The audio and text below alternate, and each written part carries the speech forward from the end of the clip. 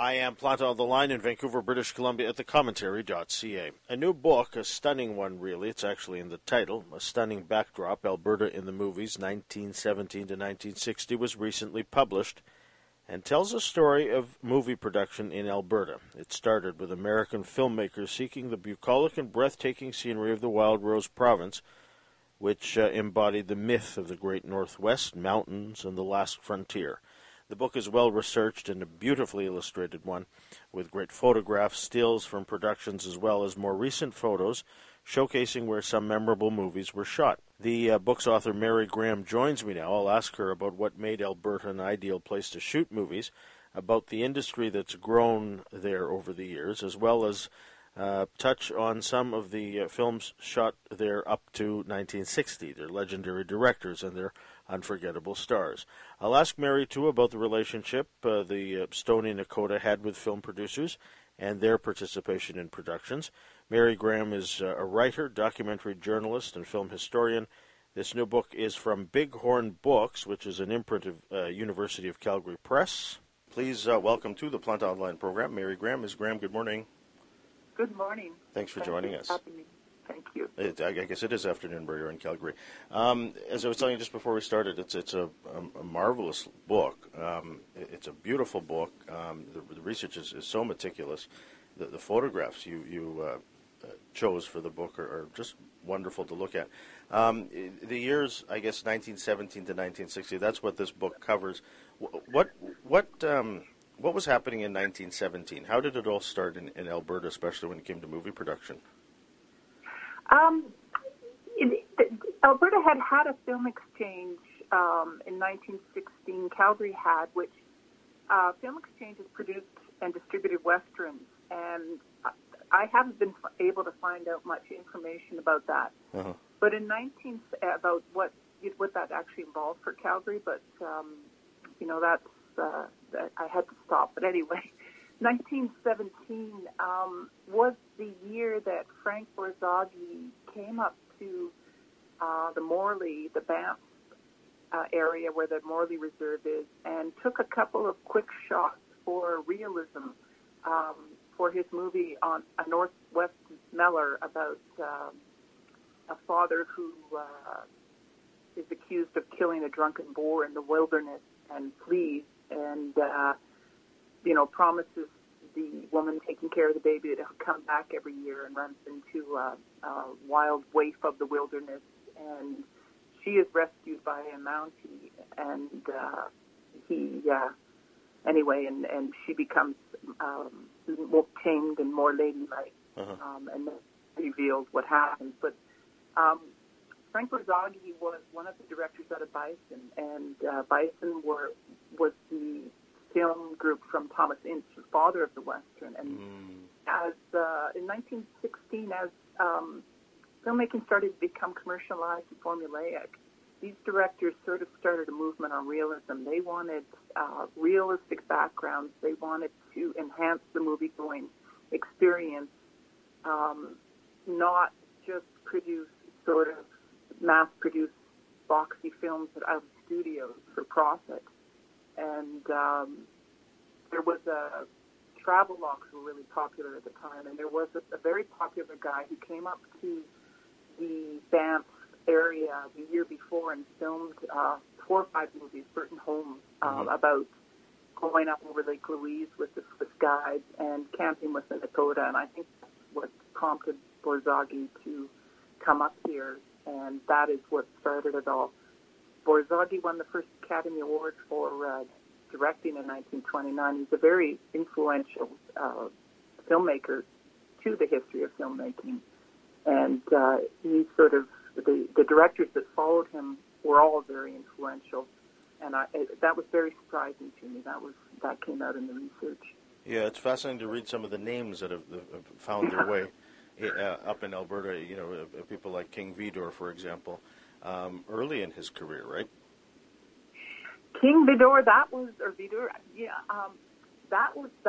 just came to me out of a fluke. I was researching Ernest Shipman, who had been trying sort of in Calgary. He tried to, jumpstart a film industry in 1919, but he was a bit of a player, and he soon took his wares to Edmonton and sort of played the two cities off against each other. He always aligned himself with very popular writers of the time, and the movie he made in Calgary was Curwood, James Oliver Curwood, a famous writer about the wilderness and the snowlands of Alberta. And in Winnipeg, he struck a deal with Ralph Connor, who was a Presbyterian minister who also wrote about sort of the wilderness and the wilds of Alberta. And Shipman was supposed to, the Sky Pilot, the movie King Vidor did, was supposed to be produced by Shipman, but he ran out of money. And they were such a popular property, there was a huge bidding war to get that property. And an independent female producer named Catherine Curtis won the rights, and she had a lot of money backing her. And she hired King Vidor to make the movie, and it was the second one he did. I think he was 23 or 26. Wow, yeah. Other than, say, just the bucolic nature of Alberta that made it an ideal place to shoot, what were some of the other reasons why Hollywood was drawn to, say, Alberta? I mean, economically, it must have been. Was it a good deal for them to take movie production up here, say? No, I don't think that was the issue. They were interested in our First Nations, who were quote unquote less hostile than American Indians, Native Americans. They were interested in the scenery. They were fascinated with the cinematic light and the fact that it stays light so dark. They were raving about that in 1899. Journalists were talking about the light of Alberta. And it is the wilderness scenery. There's many of them, it was repeated even in the before the 1920s, that American landscapes were depleted as they became industrialized. So there was a feeling that this was pristine land. And the other thing they were trying to do was take photographs for their films, scenery that had never been photographed before this. And Frank Berzaghi came back to Lake Louise in 1919, I think, for Billie Jean, purposely to get footage of Lake Louise. But they got beat by a Hedda Hopper movie. Yeah. To be the first to have it in the movie. So, see, you alluded to relations with the Indigenous. So, how were they in Alberta, namely the Stoney Nakoda, in terms of their relationship with the movie business? What have you been able to glean, say, in your research about that?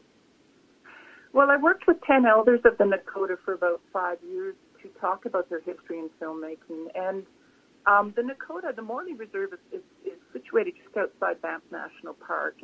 And although every First Nation in Canada faced horribly oppressive policies, weren't allowed to practice their culture, were treated horribly, and their traditional way of life was squeezed away from them.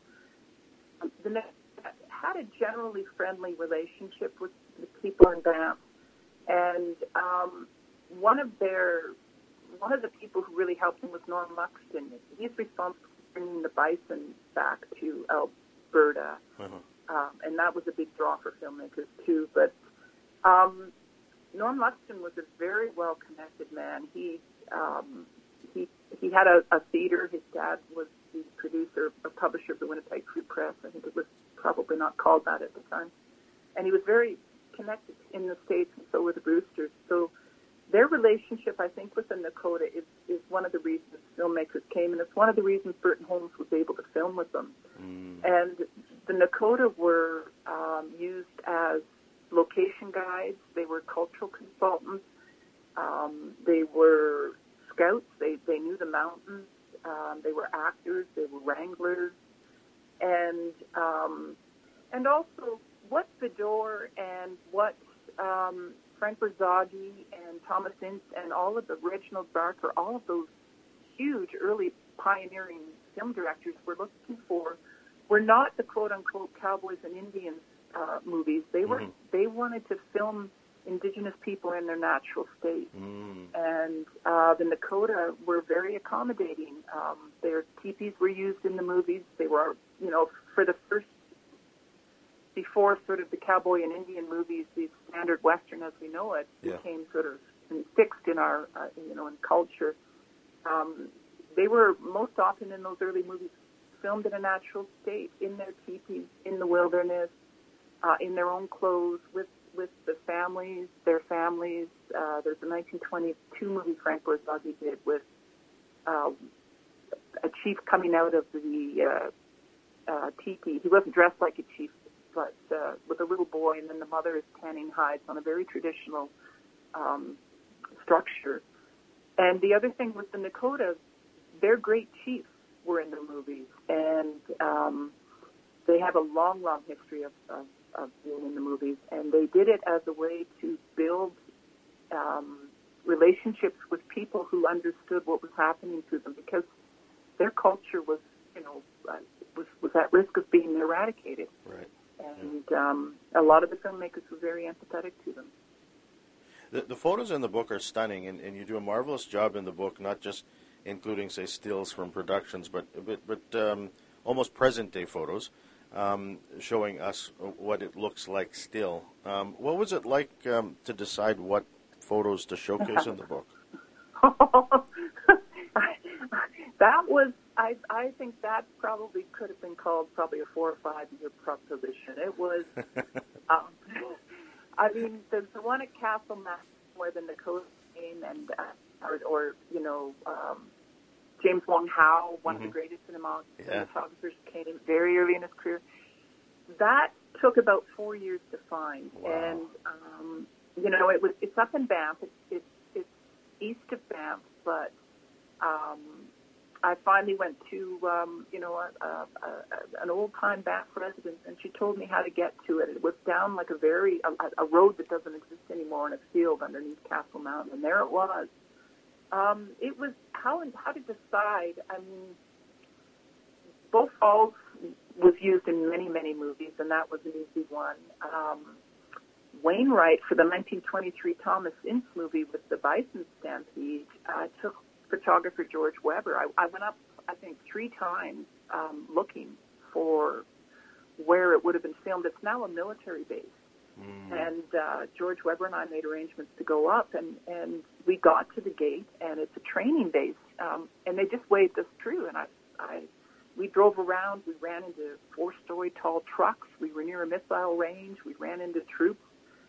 And the next day I said, GW, I'm stopping at that gate, and I'm going to ask them, if we're allowed to be in there. And they just waved me through again. So thank you very much, Canadian military. That was fabulous.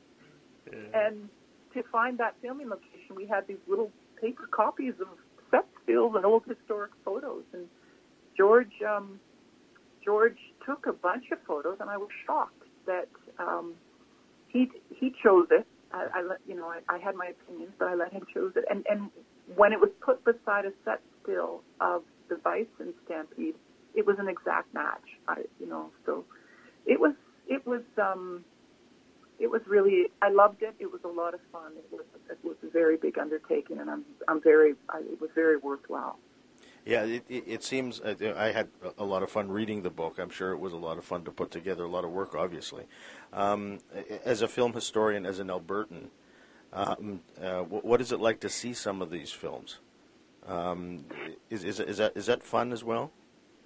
It's not. The films weren't what I thought. I quickly realized that when you're going back 100 years and you're dealing with studio hype and you're dealing with myths, my biggest problem was the film industry, or people had a fixed idea of the film history, and it's not what I was seeing.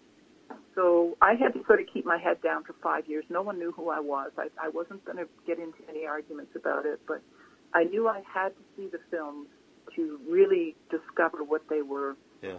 And, they were, how was it seeing the films? Most of these films are by very big directors very early in their careers, and it was shocking how good they were. And as my research deepened, I was finding out things like, the Frank Borzage movie, people were clapping when they saw it in 1922. I also had everybody sort of assumed they were B westerns, and it's when I saw the films, and then I actually saw The Revenant, the 2015 Revenant. I thought, these are not westerns. This is a whole new genre, and that's, it's like a western, but it's got completely different elements, and I was like, well, it can't have been sort of established or founded in Alberta, and it was.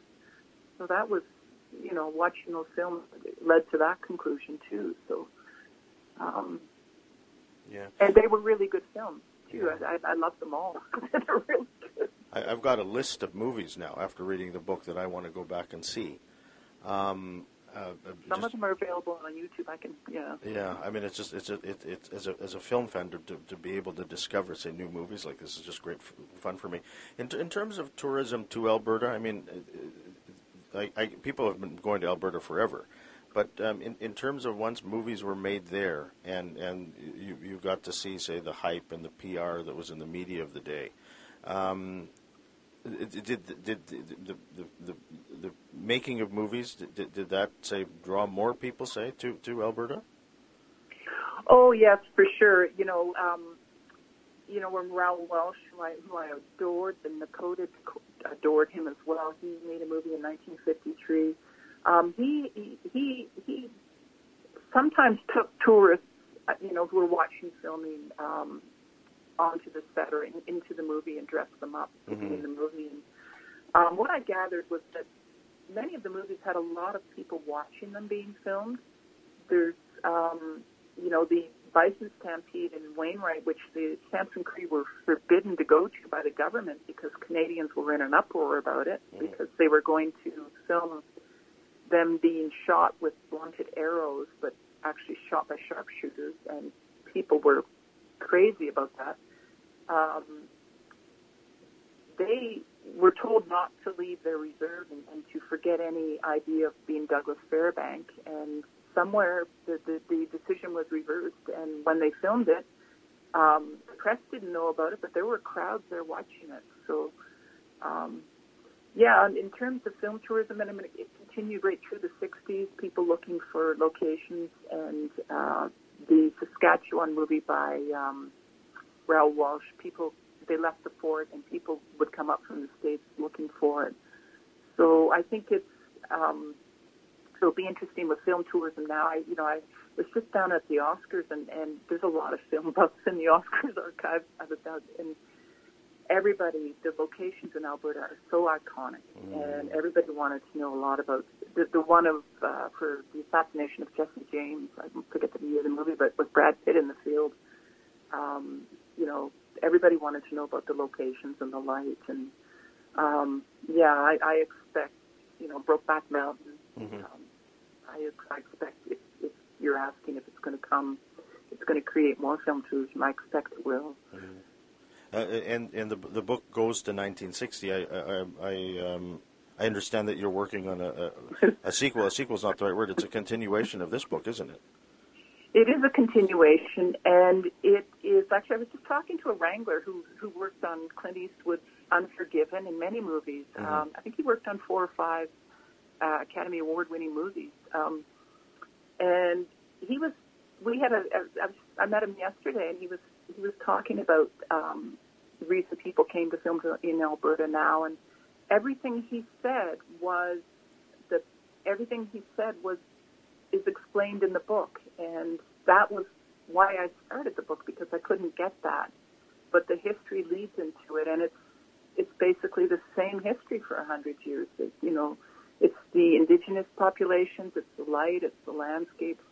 They love coming to Alberta,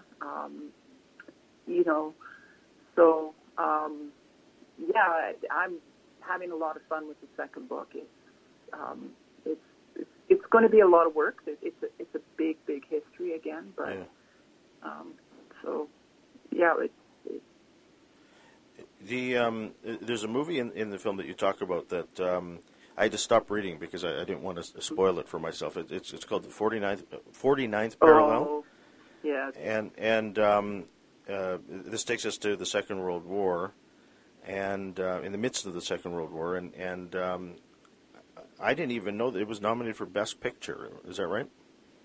Oh, it was a huge movie, and it was the first movie that David Lean and Freddie Young worked on, and they actually came back for Dr. Zhivago and shot scenes at Morley from the train for the Dr. Zhivago, and they shot the Blue Light of Alberta at Magic Hour, which Terrence Malick, made famous in Days of Heaven. It was nominated for an Oscar. I don't want to tell you too much, but it was to be a British propaganda, a war propaganda movie, and Michael Powell and Emmerich Pressburger were their director and writer, and they formed a partnership called The Archers afterwards. Very famous filmmakers. They had a code of conduct and a code of how they made their movies. It's a spectacular movie. It's yeah. They photographed. Yeah. Free. It stars Olivier and Trevor Howard. Just a huge Raymond Massey, I guess, as you write in the book. It's the or I saw it in the book. It's the first time that he played a Canadian. Yeah, yeah, and there, and Laurence Olivier, they brought a Métis trapper down from the very far north to teach Laurence Olivier how to speak like a French-Canadian trapper. And he took him back to London with him when they were filming in the studio, and he included him in every press conference he had. I think it's Leslie Howard. They actually wrote the part for him. Oh, Leslie Howard. Trevor Howard is someone else, pardon me. Trevor Howard is, yeah. Born a Rebel or whatever, yeah. Yeah, Trevor Howard was the guy in the Noel Coward movie that everyone likes. It was a beautiful movie, the one at the train station with Leslie Howard, who's in 49th Parallels, the one from Gone with the Wind, who played... and they wrote the part for him. Right. So, yeah. They actually brought over a very famous British actress, but they were filming in I think it was an Amish colony in Manitoba, and I forget her name, but she was smoking and drinking, and the Amish women didn't take kindly to it, and it was quite a Elizabeth Bergener. And it was quite a set too, and she left, so she went back. But they had to sail through U-boats infested waters to get here. Yeah. So back she went. Indeed. River of No Return. This is a movie that we all know. I probably have seen it as a kid, but I can't remember it, and so this is one of the movies that I'm going to revisit, I guess, or rewatch or watch for the first time, perhaps. Otto Preminger directed it. Marilyn Monroe, Robert Mitchum. She was already a big deal by the time she arrived in Banff, right? She was just starting to be a big deal. She had just see. become a legend. It was that winter. They filmed I think in August. In January, they filmed in Niagara her rear end, and conservative America really stood up and was offended. And there was a battle raged all winter about the decline of American values, and right. And a lot of people defended her. And I think by May, she became the legend. To hear Robert Mitchum talk about her, he knew her. He knew her husband when he was working in an aircraft plant. Yeah. But she was very shy, but he really had a lot of respect for her. She said she thought the whole sex symbol thing was just very funny, and she just burlesqued it, Yeah, and so when they came to do this movie, attention was all over the place, wasn't it? Attention was all over the place. The Banff Springs Hotel got in trouble for limiting people who could come in from the public. She filmed first in Jasper, and Jasper's actually loved by the stars. It's a little bit isolated, and it really closes around. Billy Wilder had a lot of trouble with his people fraternizing with the Jasper. They really close around the people who come, and they keep them private. And Joe DiMaggio came to visit her, and he met 3 kids hitchhiking, and he picked them up, and he said, "Where are you going?" And they said, "We're going to meet Marilyn Monroe." And he said, "Well," he took them home to the parents and met the parents. He said, "Can I pick them up in the morning to come and have breakfast with us?" And so he went to every house in the morning, and he took them to meet her, so they didn't have to hitchhike, and they had breakfast with her. Banff was a little more of a, when she got to Banff, it was a little more of a sideshow. She was a lot, there was a lot of people looking for her. But she was very involved in Banff. She spent a day with Norm Luxton, the man who was the Nakota liaison, owned all the theaters. She was one Calgarian, Lola Rose, met her, and she was absolutely delightful. And she saw her tumbling out of off the raft at the bottom of the Bow Falls, and then they met them in the dining room of Banff Springs, and she went up to the table, and she was very pregnant, and Marilyn rubbed her tummy and said, "I hope you have a little girl." So she was very, I really liked her, and everybody, Jasper, the Jasperites loved her. Yeah, it comes through in the book. It's just this is obviously a celebrity, but someone who's also down to earth and not isolating from other people. And I guess that's what Alberta does to when people shoot there. I mean, there are obviously some stories where it's less than friendly or less than fraternal, if you will. But for the most part, people like coming up there, don't they? They love coming up here. Paul Newman, when he shot Buffalo Bill and the Indians in 1976, I mean, he liked, I think it was Coors beer. I might be wrong. But he brought up a refrigerator truck full of beer, and he brought up popcorn, and it was just parked outside the hotel in Calgary. And he was just, from what the people who worked on the movie said, he was very, very friendly and just a really nice guy and very generous. And, John Barrymore was not having the greatest time up here, but... right. Oh, the stories that went on in that hotel. Yeah. They took a lot of the good stuff out of the book, but people who met him also, said he was a remarkable person, and I did a lot of research into it, and I just fell in love with him. He really was a remarkable person and didn't like being a celebrity, but played it well. Indeed. Yeah, they like to come here. Well, you've given me a long list after reading the book of movies that I'm going to be checking out over the holidays, so I appreciate that. And I appreciate your time today for taking the time to talk about this book. It's a beautiful book. Congratulations and continued good luck with it, Mary. I really appreciate your interest, and you just made my heart full with your praise. I really, when you put this stuff out in the world, it's kind of anticlimactic, but I really appreciate it. So.